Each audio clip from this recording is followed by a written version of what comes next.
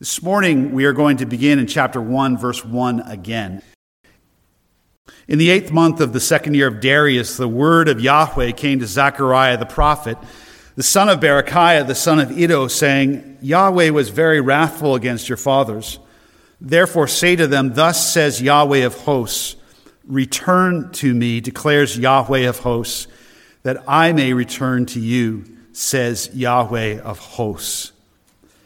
Do not be like your fathers, to whom the former prophets called out, saying, Thus says Yahweh of hosts, Return now from your evil ways and from your evil deeds.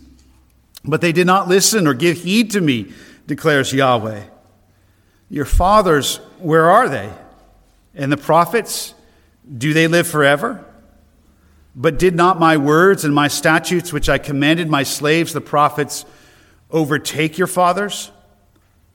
Then they returned and said, As Yahweh of hosts purposed to do to us in accordance with our ways and our deeds, so he has done with us.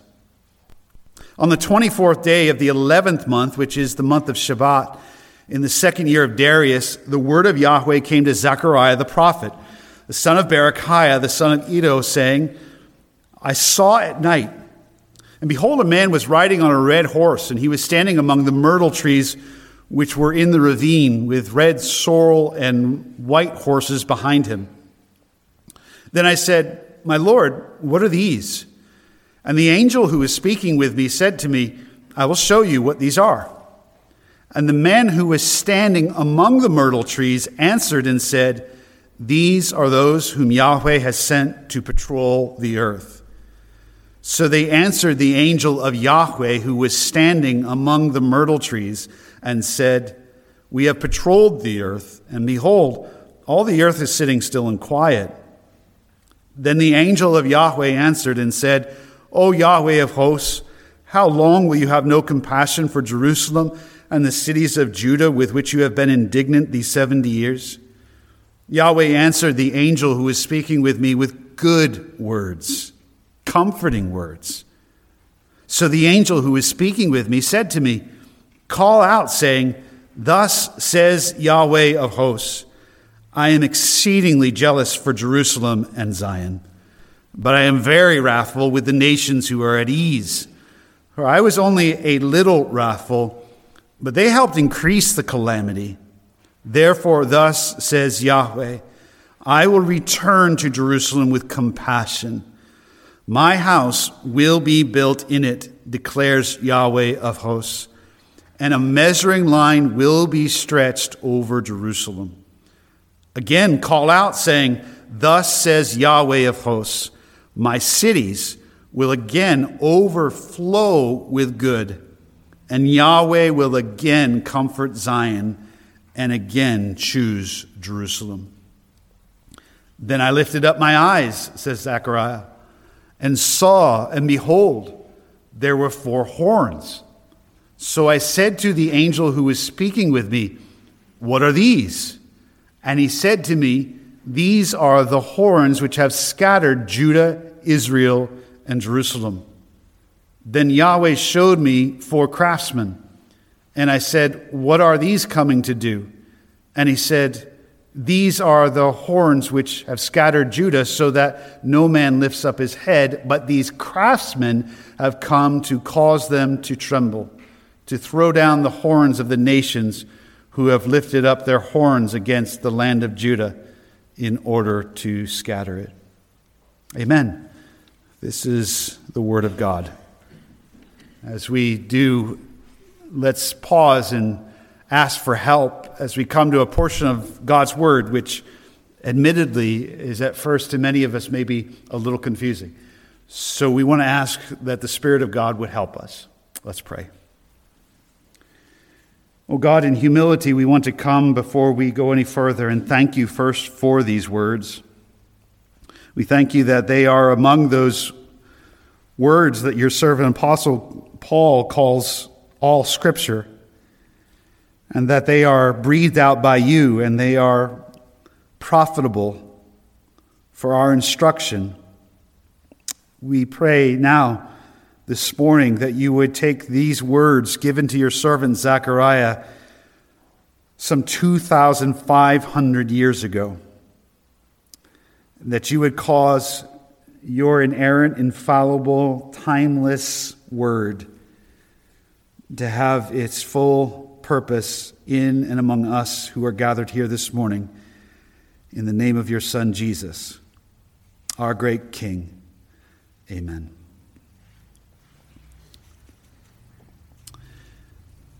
These were days of discouragement for the people of Israel and Judah. We're given clear markers of the months and the years that these revelations or words from God came to Zechariah. And because we, through archaeology, have a very clear idea of the reigns of various rulers like Darius, who is one of the Persian emperors, Medo-Persian emperors, kings, we know that this is around 520 years before the birth of Christ, 520 BC. Israel, the 10 tribes in the north, have long been scattered by the Assyrians. That had happened nearly 200 years earlier, when in 722 BC, Assyria overran the 10 tribes in the north. And we've learned in evening services through the servant of God, Hosea, in his writings, that the people of Israel in the north had received warning after warning after warning, call after call after call to repent and return. And as Zechariah recounts, they did not heed God's call. And so they had been overrun by the Assyrians and scattered among various nations for nearly 200 years. And then in 586 BC, the Babylonians, the next great empire, had come along, and they had overrun Judah, the kingdom in the south, and they had hauled off many of their leaders and population into exile in Babylon. Daniel had been among them. And they had overrun Jerusalem. Jerusalem, in the days of Zechariah, looked somewhat like the images you've seen of Gaza in the past week. If you've seen any images of the rubble of Gaza after the bombings, just rubble. The Babylonians had enough of rebellion of the Jewish people, and so when they came in 586, they burned the stones that comprised the temple. So once you burn with fire walls and stones to such a heat and such a degree that the stone itself begins to disintegrate, lose its consistency. And so the city of Jerusalem is absolute rubble. The walls won't be rebuilt until under the leadership of Nehemiah many years after the ministry of Zechariah. So these are bleak days. A small remnant has returned from exile to Jerusalem that had been the mercy of God and the promise of God that a small remnant of Judah and the people of Israel returned. They have returned. Zechariah is among them. The prophet Haggai is among them. And years earlier, there had been an effort under the command of God to start the rebuilding of the temple that had been demolished by the Babylonians. And the work had started and the foundation had been set. But after discouragement and lots of different concerns and distractions, the work of the rebuilding of the temple had come to a halt. I give this background just to kind of give you an idea that as far as a time period, the days of Zechariah for Israel and Judah were extremely discouraging.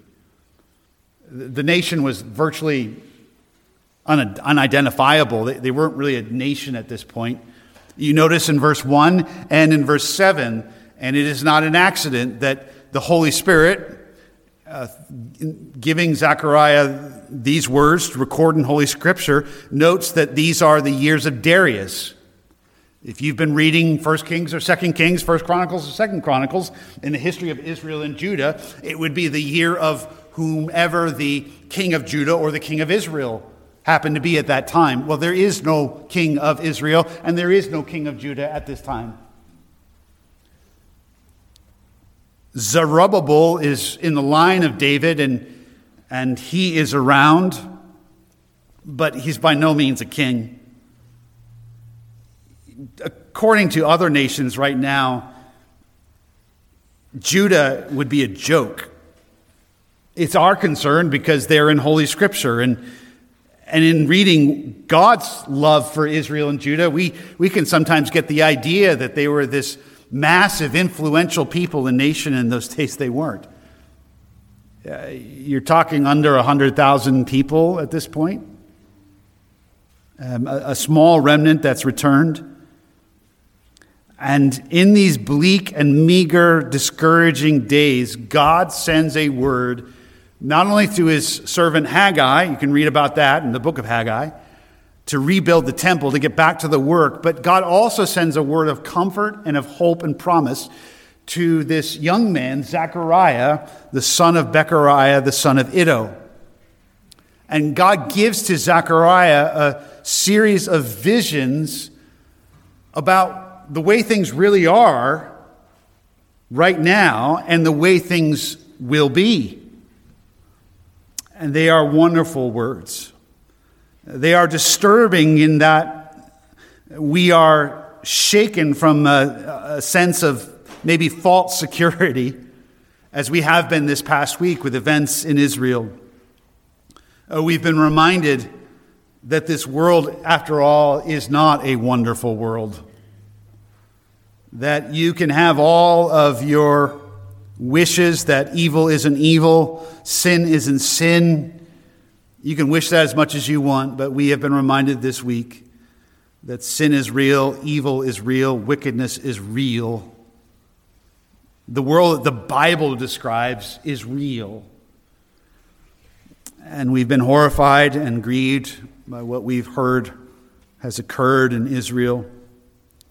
It is truly the greatest unprovoked attack upon Jewish people simply for the sake of their being Jewish since the Holocaust. You've maybe heard that, but that is true. There's been lots of different conflicts in Israel over the years and wars. But this is really something that has taken place, and it is grievous. And so here in the Word of God this morning is a word of comfort for all who would hear.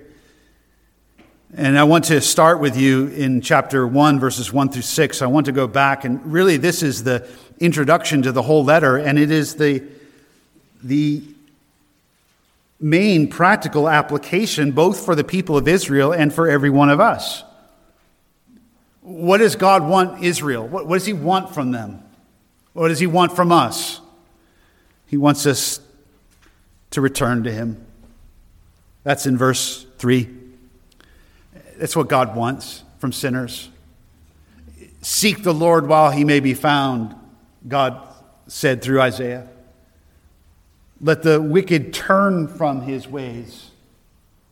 Turn from our unbelief. Turn from our selfishness and our greed and our disobeying of God's good and reasonable, righteous laws.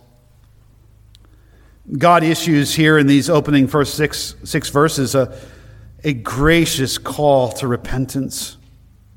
Israel is experiencing great duress and discouragement at this present time, at the writing of Zechariah and down to our present day.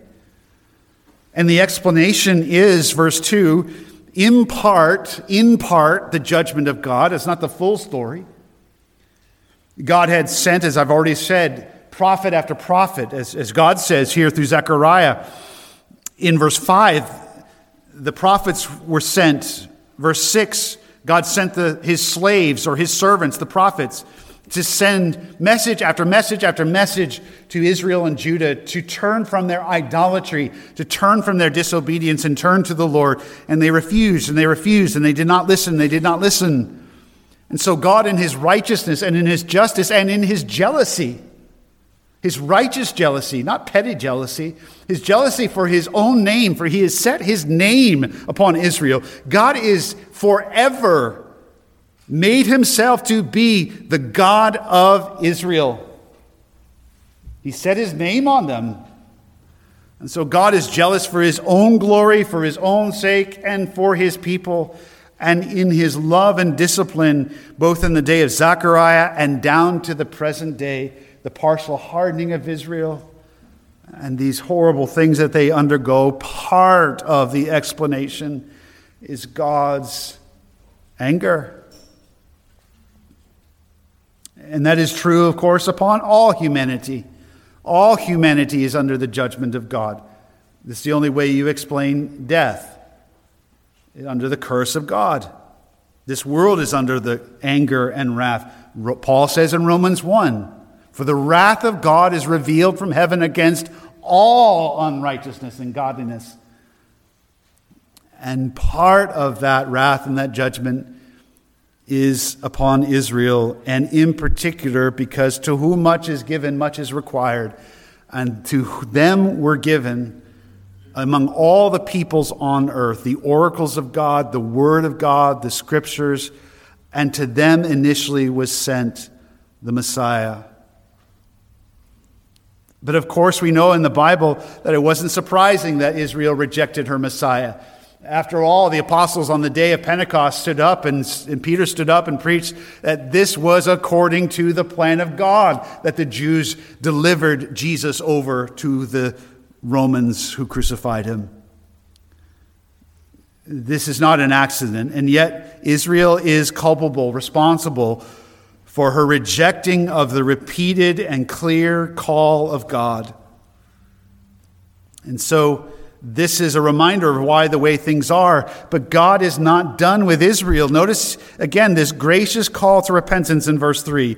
"Therefore say to them, thus says Yahweh of hosts, return to me, declares Yahweh of hosts, that I may return to you." Don't just return to the land. Return to the God who promised you the land and gave it to you in the first place. Return to him.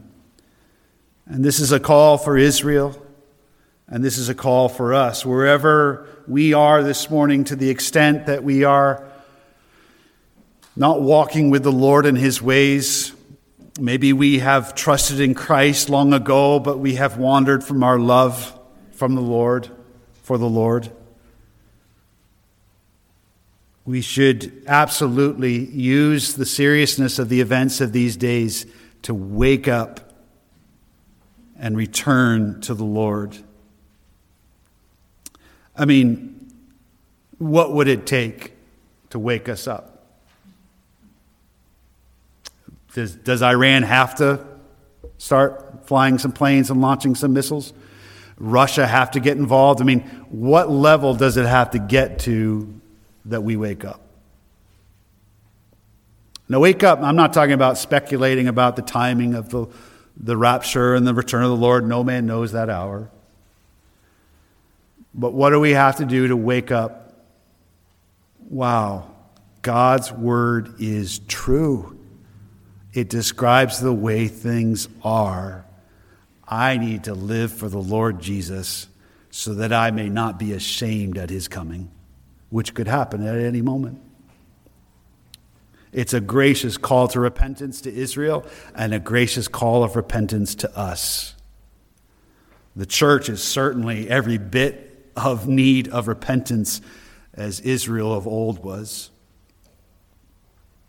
But Israel did not listen.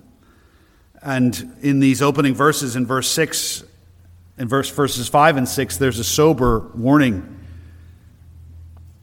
Is a sober warning when it comes to the will of sinful man and the word of God, which wins. There's a warning here. God's word wins. God's word wins, always wins.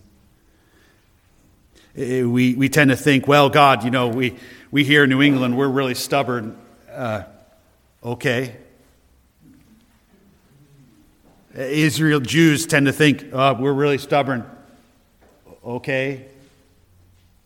The puny little will of men is no match for the sovereign will represented by the Word of God. God's Word will accomplish what He has said it will accomplish.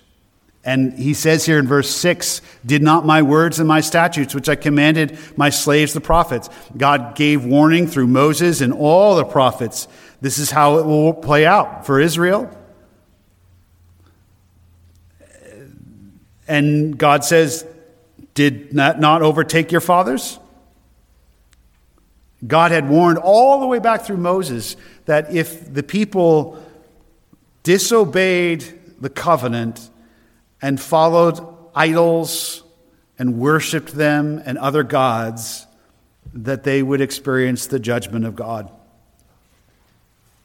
That's exactly what happened. In fact, God even prophesied, God even through the prophets declared that they would be cast out of the land and scattered. And we know that took place. We know now that God also said that they would be regathered, and we are in the span of human history, we are really in a unique position to witness something remarkable, that in 1948, the modern state of Israel, was formed as a place for Jews scattered all around the world, from South America, from Asia, from Europe, where they could come and presumably be safe. Remarkable what we've witnessed. But the Word of God will win. And that's a warning for us.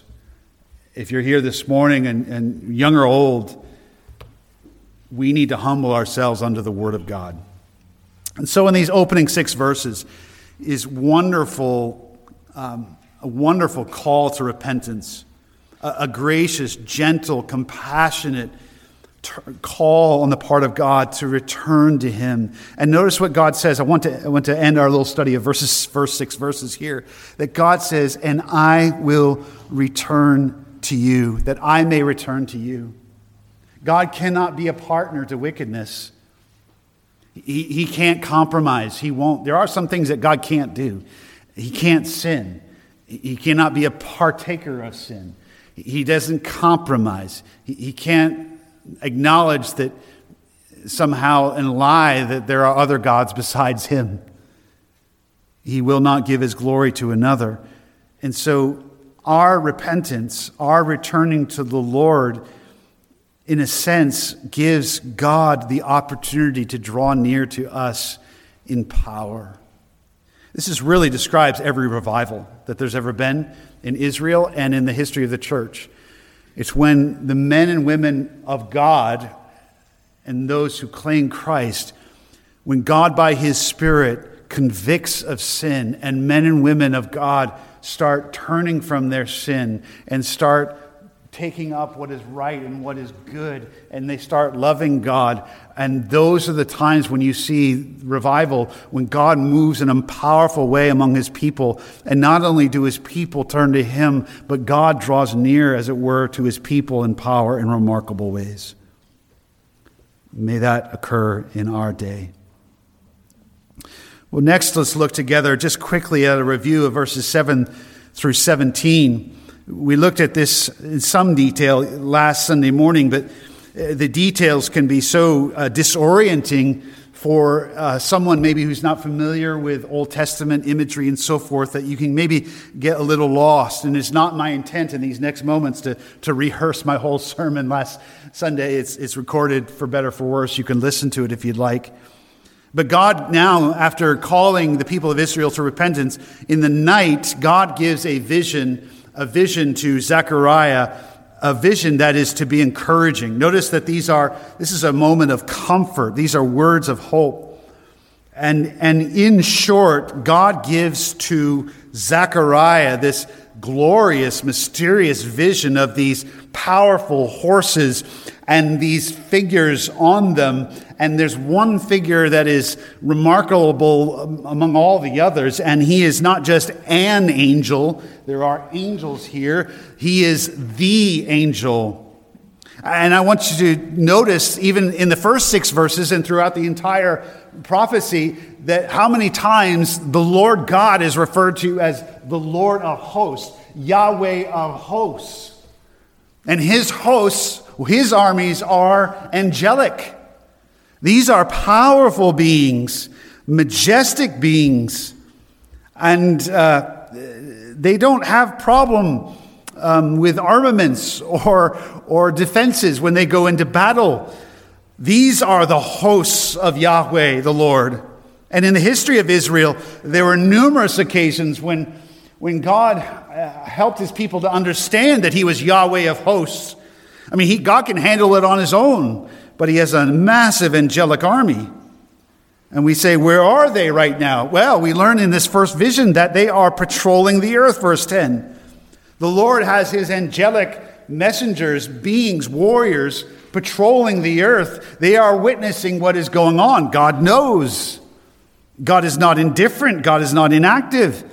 And the one who is over these angelic hosts is none other than the captain of the army of the Lord of hosts, as he described himself to Joshua, who is the angel of the Lord, an angel, a messenger who is unique among all the other angels, and in fact has more in common with Yahweh, God himself, than any of the other angels. He is, in fact, the Son of God. This is the angel of the Lord, the pre-incarnate Christ. It is clear that this is not just another angel. This angel is so identified closely with God, with Yahweh, that he is one with him, though distinct at the same time. And we saw last Sunday morning that here is a moving picture of our warrior king. He's not indifferent. You wonder what Jesus thinks about what happened last Saturday? You don't want to be on the other side of his wrath. Jesus longs to be with his people. That's part of his motive. He's coming for us to take them to himself. He longs to be with his people. But part of the motive also for Jesus longing to come and to establish his kingdom is you have to understand that within the holy heart of Christ is building the vengeance of God. He's standing there in this valley among the myrtle trees. The myrtle trees was really, in a sense, the tree of Israel. It's a fragrant tree. It is a tree that is in Isaiah set over and against the nettles. Instead of briars and nettles, there'll be the myrtle tree. It's a pleasant bush tree, identified with Israel. And you have this picture here of Christ among his people. They may be in the valley. It may be in the night. Times may be discouraging. They may seem to be nothing. The city may seem to be in rubble. But there is Christ, the angel of the Lord, standing at the ready, commanding the troops, the angelic troops of God, receiving a report. And when he hears that these wicked, evil nations are at ease, Yahweh God and his angel is none too pleased. Because these nations, notice, they were the tools of God to discipline Israel and Judah. God did send them to judge Israel. But God is wrathful, verse 15, with these nations who are at ease and at rest, because God was only a little wrathful, but they helped increase the calamity.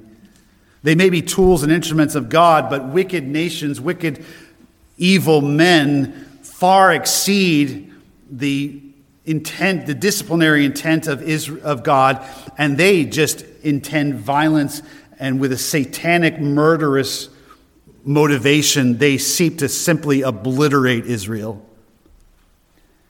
And you, if anything from this past week, you need to understand that. I've said this many times, but you really need to take it in. Even after the Holocaust and all of the evidence of what happened to the Jews in Western Europe and Eastern Europe and even in Russia before World War II, This is not just a random occasion. This is a satanic, demonic, determined, generation to generation intent to absolutely annihilate and slaughter the Jewish people because, according to God's sovereign, mysterious plan, they are the apple of his eye. He hates them, Satan hates them because he hates Christ. And we've seen that this week. And I've said many times, you take the United States out of the picture right now, who's going to come to the defense of Israel? Nobody. All of the nations around. Turkey, tend to think, is on the fence. Oh, no way. They'd be happy for Israel to be gone. Iran, gone. Syria, sure, why not? Egypt, no problem. United Arab Emirates, yeah. Qatar, as I said in Sunday school, Qatar, where in the World Cup last summer we were all supposed to see. What a wonderfully modern, advanced Arabic nation, respectable, host to the World Cup. There was a little bit of kerfuffle because they didn't want beer to be served at the last second. But other than that, the Qataris were a very good host for the largest sports event that the world. And everybody came, and nice, progressive, liberal people in the West think, isn't that nice? The Arabs they're coming along. See, there can be peace with Islam. And lo and behold, it's the Qataris who are right now, as I speak, protecting and hosting the leader of Hamas in luxury, and also allowing for the meeting of Iran representatives with him. That's Qatar. You just go all around. You would have the absolute slaughter and obliteration of Israel if it weren't for the grace of God and raising up the United States at this moment. Maybe England would try to help out. That's about it. If you look at the United Nations is really, at this point, nations united on the obliteration of Israel. And you need to understand that. That is really what the United Nations is. You take a few nations out of that picture, and you would have a slaughter that would make the Holocaust look small by comparison. So these nations, this is a satanically inspired hatred of the Jewish people. And we certainly don't want to have any part of those who are somehow saying that this is Israel's fault. This is rubbish. This is how you understand what's going on. This is how you understand that a nation the size of Vermont and New Hampshire. Vermont's a little smaller than New Hampshire. But we can picture New Hampshire. A nation the size of New Hampshire is the center of the world's attention. It's no accident. Satan hates the Jewish people, but Christ, we learned in this second vision, is jealous for his people. And it's a wonderful vision. Well, we need to come now to in the few moments we have in remaining, to these 4 verses, verses 18 to 21.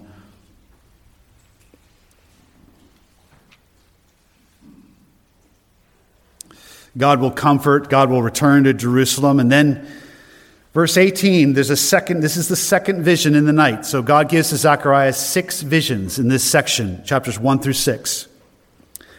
The second vision is in verses 18 to 21. Zechariah lifted up his eyes again, and in the night he sees 4 horns. We tend to think of horns as what's the big deal? It's not a nuclear weapon, it's just a horn. Well, a horn would be symbolic of power and of violent power.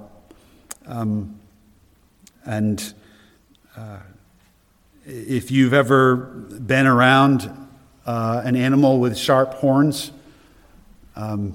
you suddenly are aware, I maybe need to be careful. That animal could do some harm to me. I've shared the story how when I was a boy, there was a goat across the street from us with horns, and we had apple trees in our yard, and every once in a while that goat, which, I was maybe this tall, and so the goat could look me square in the eyes, and my brother and I, and every once in a while that goat would get out across the street and come over and want to eat the apples. We'd want to go out and play soccer or baseball or whatever, and the goat would stand there right there, and that goat would stand firm and bow its head down so the horns were looking right at us. And so we went and cried to Mommy, and The older girl, who was probably 12, across the street, came over and took care of the goat. Big, courageous boys we were. Horns are, they'll hurt. I have an antler, a deer shed. I showed to Scott Marston from a few years ago. I almost brought it this morning. But it's a pretty good, nice shed. It's an antler, a deer. One of those, got the picture? One of Bambi's horns. And, that's pretty neat. And then you start looking at those horns and you think, if I was in front of an animal that was with those horns and it was just me and the animal and I, in a room, in a space, and that could do some harm. So horns represent power and danger. Power. And these 4 horns are spelled out in Daniel chapter 7. These are the successive kingdoms that threatened Judah: Babylon, the Medo-Persian Empire, the Greek, and the Roman empires. It's very clear that what God is doing here through Zechariah is just reiterating what he had revealed to Daniel years earlier, that there would be a succession of worldly kingdoms that would be powerful and would scatter Judah, Israel, and Jerusalem. Verse 19. And notice, this is 522 BC or so, and Judah, that's identifiable. But Israel, like as I said, the 10 tribes to the north, they've already been overrun by the Assyrians 200 years prior, and yet God still insists that they're still around. They still matter to him. Very detailed. Judah, Israel, and Jerusalem. This is one of the many reasons why we do not believe and teach that the church in the present age is somehow spiritual Israel. It would just really get kind of strange. I mean, what part of you as a church are Israel? What part of you are Judah? What part of you are the 12 tribes? You get utter chaos if you read your Bible that way.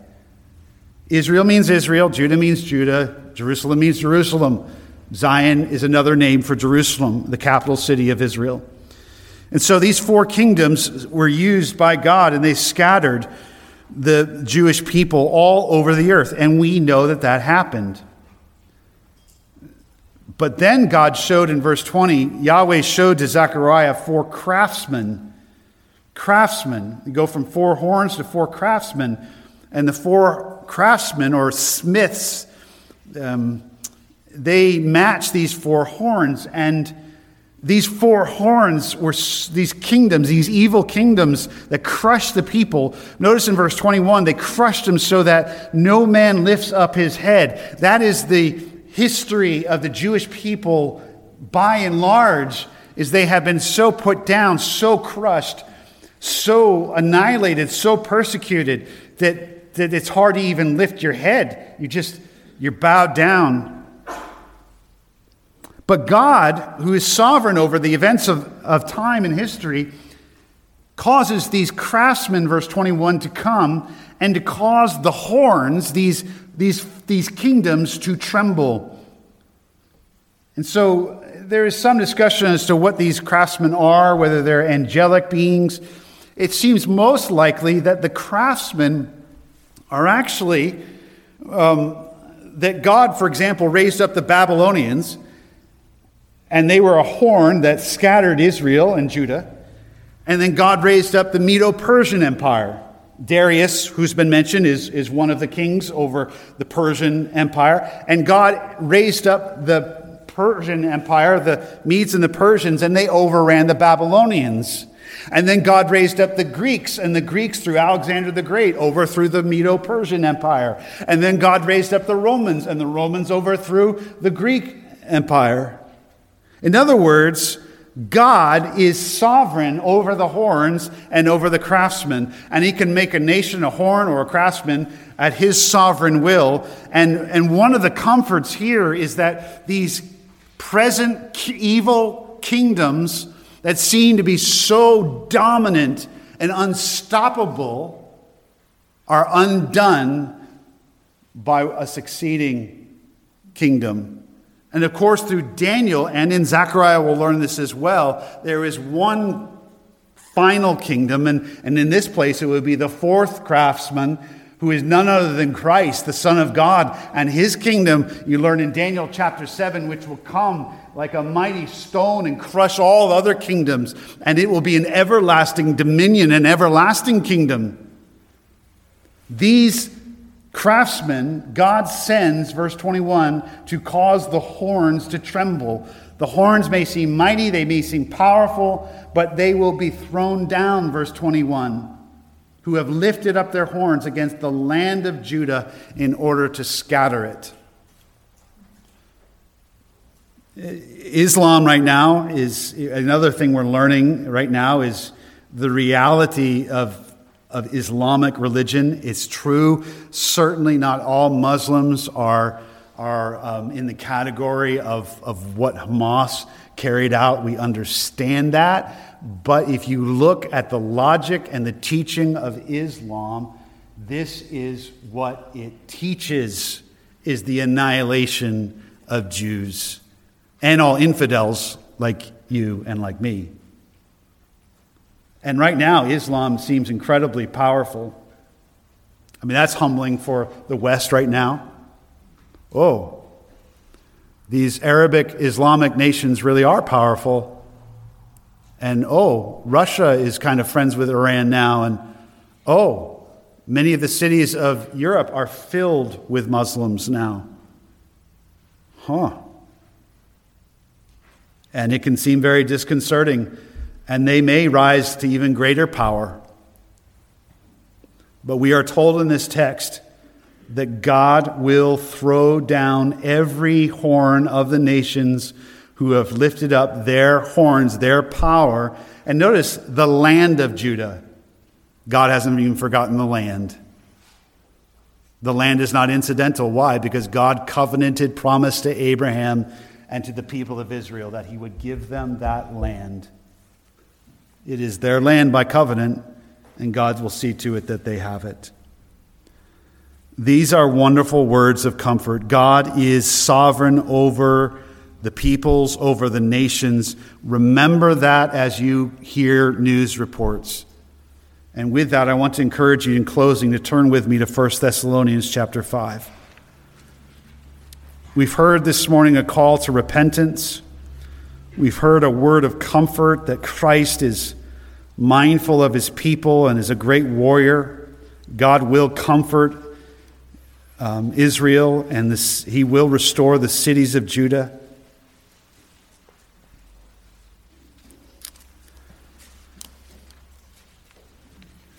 And every horn or every kingdom, every power that raises its head and its horn to cast down the people of Israel will ultimately be undone by the craftsmen of God. And I want to turn to 1 Thessalonians chapter 5, verse 4, because I'm mindful in these days that some of you might be a little bit disturbed and a little bit scared and wondering. And as I said in Sunday school, we should be disturbed. Life shouldn't just carry on as it did before last week. It would actually be just really, ignorant and unfeeling. God loves Israel. We are to pray for the peace of Jerusalem. God loves all sinners. We are also to pray for, it's awful, the earthquakes that have taken place in Afghanistan. People who are suffering there. We pray for little children and those who are suffering in the Gaza Strip. We understand and we pray for them, as I prayed this morning, I believe. These are unsettling days, and we should wake up. And at the same time, as believers in Jesus Christ, in fear of God, listen to these words. 1 Thessalonians chapter 5, verse 4 in closing. You, brothers, are not in darkness that the day would overtake you like a thief. That is the day of the Lord. There's a day of judgment coming. A 7-year period in which God is going to judge Israel and going to judge this world in an unprecedented time. The rapture, we will meet the Lord in the clouds. The Lord will come for his church before that time. Paul says in verse 5, for you are sons of light and sons of day. We are not of night or of darkness. So then let us not sleep as others do, but let us be awake and sober. Awake and sober. For those who sleep, sleep at night, and those who get drunk at night. But since we are of the day, let us be sober, having put on the breastplate of faith and love, and as a helmet the hope of salvation. For God has not appointed us for wrath. I'm just going to pause there. Dear believer in Jesus Christ, there's nothing in the Bible that promises you'll escape persecution. Nothing in the Bible that says you'll somehow escape martyrdom. But the Bible does teach that you and I and all those in Christ will never experience the unmitigated final judgment of God. Be at peace. You're okay. You're safe in Jesus. What you learn of the warrior king in Zechariah and elsewhere in Scripture, you believer in Jesus Christ can seriously say, I'm with him. By God's grace, I'm with him and he's with me. And if Christ is with me, I'm okay. You're okay. For God, verse 9, has not appointed us for wrath, but the attaining of salvation through our Lord Jesus Christ. He really is the Savior, who died for us so that whether we are awake or asleep, we will live together with him. Therefore, comfort one another and build up one another, just as you are also doing. Be sober, be awake, be comforted. And dear believers, leading your lives under the lordship of Christ, going to work, fulfilling your duties in your household, conducting yourself as citizens and neighbors in this nation at this time, in the towns where you can, keep doing it. And while you do it, look for the coming of your Lord at any moment for you, and take great comfort that you know who's in control of history, and you know personally the one who one day is going to rule from Jerusalem over a kingdom that will extend over all the earth and will never end. And his name is Jesus. I can't wait till next Sunday morning. We're going to learn about a wall, that he's like a wall of fire around his people. I mean, that's awesome. There's nothing in Marvel comic books that comes close to what Jesus can do for his people. Let's pray. God, we worship you in closing. We thank you for your word. Thank you that you told us of your love for Israel and your plan for the nations long ago. We pray in these tumultuous and amazing days that you would help us to be awake and sober.